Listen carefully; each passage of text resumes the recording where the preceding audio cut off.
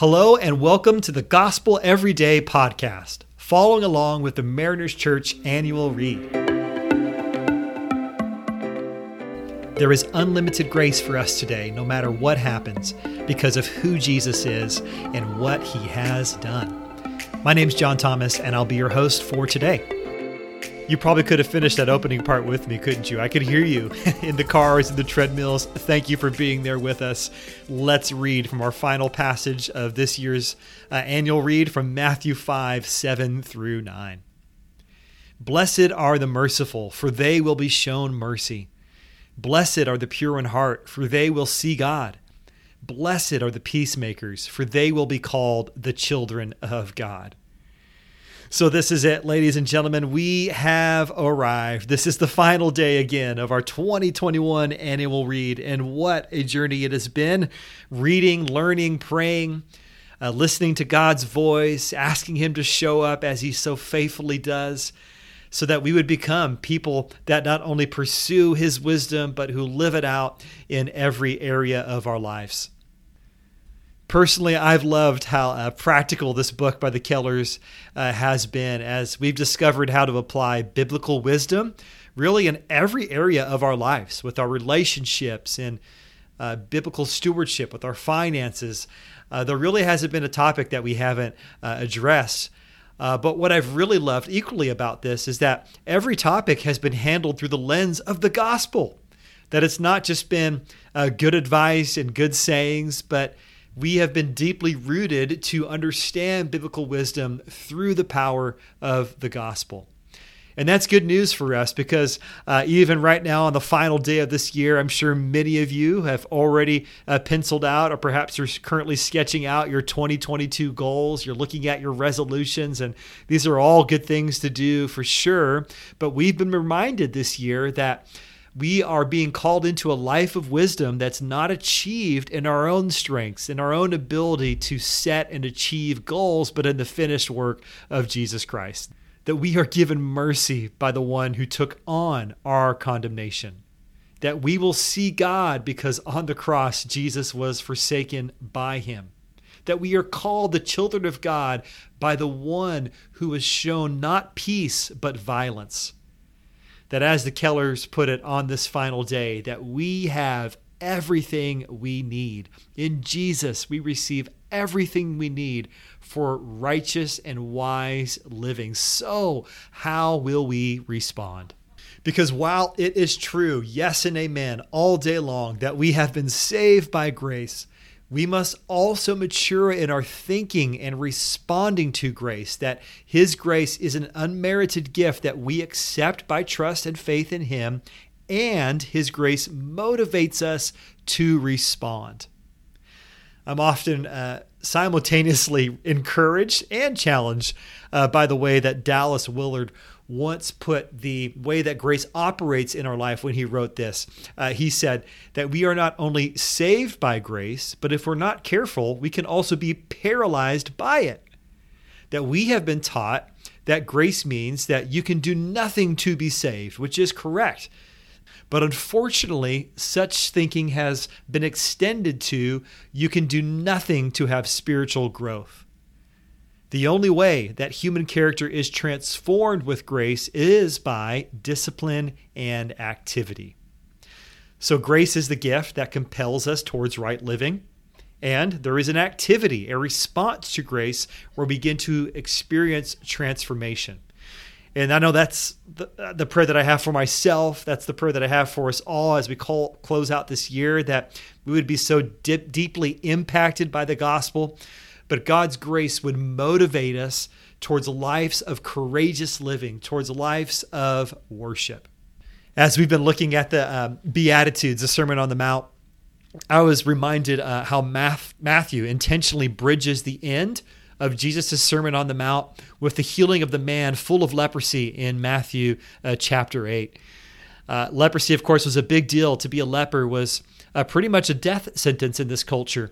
Besides the actual agonizing physical condition, you were branded as someone who was unclean, that you were forced to live outside of the city, that you were cut off from any sense of spiritual and communal fellowship. You couldn't work. You couldn't be around your family. If a leper was to be near others, they were instructed to proclaim their presence, kind of like a warning signal to others when they would arrive. If there were other people around, they would have to say, unclean, unclean, which is basically to say, stand back, look away, or you risk yourselves of being made unclean. So check out how Matthew describes what happens to this man as he encounters Jesus in Matthew 8, 1 through 4. We're told that large crowds followed Jesus as he came down the mountainside, and suddenly a man with leprosy approached him and knelt down before him. Lord, the man said, if you are willing, you can heal me and make me clean. Jesus reached out and touched him. I am willing, he said, be healed. And instantly the leprosy disappeared. Then Jesus said to him, don't tell anyone about this. Instead, go to the priest and let him examine you. So Jesus reaches out, he touches this man, and he is healed. This is a huge deal. Rabbis weren't supposed to be anywhere within 6 feet of a leper. They weren't even supposed to share the shade from the same tree as a leper. And Jesus could have easily have spoken to this man. He could have made him run and wash in a lake somewhere far away, but he touches this man. The untouchable man is seen and touched by Jesus. And miraculously, rather than his uncleanliness defiling Jesus, it's Jesus' righteousness. It's Jesus' ultimate cleanliness which heals this sick man. He is restored. It's absolutely amazing. But then Jesus says something very interesting in verse 4. He says, don't tell anyone about this. It's an odd thing to say when you consider that there was a large crowd that followed Jesus up the mountainside. Well, what is the implication here? The implication is clear. See, this large crowd that came up to Jesus up the mountainside is no longer there. This crowd that followed him up, that heard his teaching, as they come down the mountain and they're presented with a very real moment to see and partner in Jesus' work, that actually they value their own safety and they bail and they miss out the situation. They miss out seeing this miraculous healing. So get the picture here. Up the mountain, hearing the words of Jesus, amazed by his teaching, down the mountain, a moment to apply it, and they heard the leper, and as he approaches, they scatter. They wander on their own way. This, of course, reminds us of Moses, who was up the mountain receiving the word, the tablets from the Lord, and he comes down to the mountain to discover that the people were tired of waiting for him. And in fact, they took the gold that God gave them out of their escape from Egypt, and they turned it into a golden calf. They took the gifts of God and twisted them inward. In the same way, the crowds receive the teaching of Jesus. They come down the mountain, but they do not apply them. Prone to wander, Lord, I feel it. In both of these cases, I am reminded that wisdom is sticking with Jesus, that in him we have everything that we need. And I'm also reminded on the temptation to fall back on what I think I know is best, to fall back on my own pursuit for security and safety.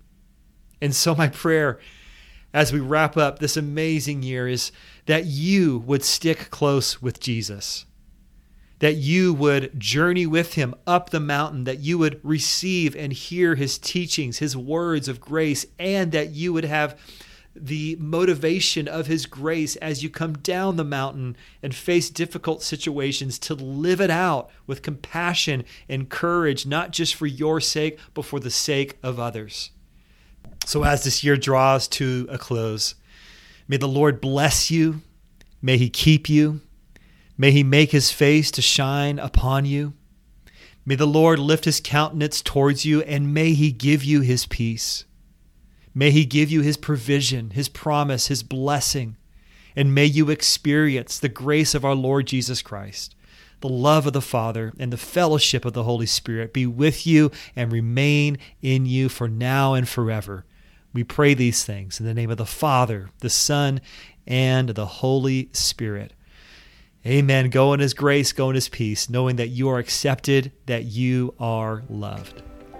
Thanks so much for allowing us to be a part of your day. Please be sure to subscribe and share. You can tune in tomorrow for fresh new content. And remember, no matter what happens, there is unlimited grace for us today because of who Jesus is and what he has done. For questions about service times and more, you can access all information about Mariners Church by downloading the Mariners app at your favorite app store, visiting the website at marinerschurch.org, or by finding us on Instagram handle Mariners Church. Till next time, have a great day.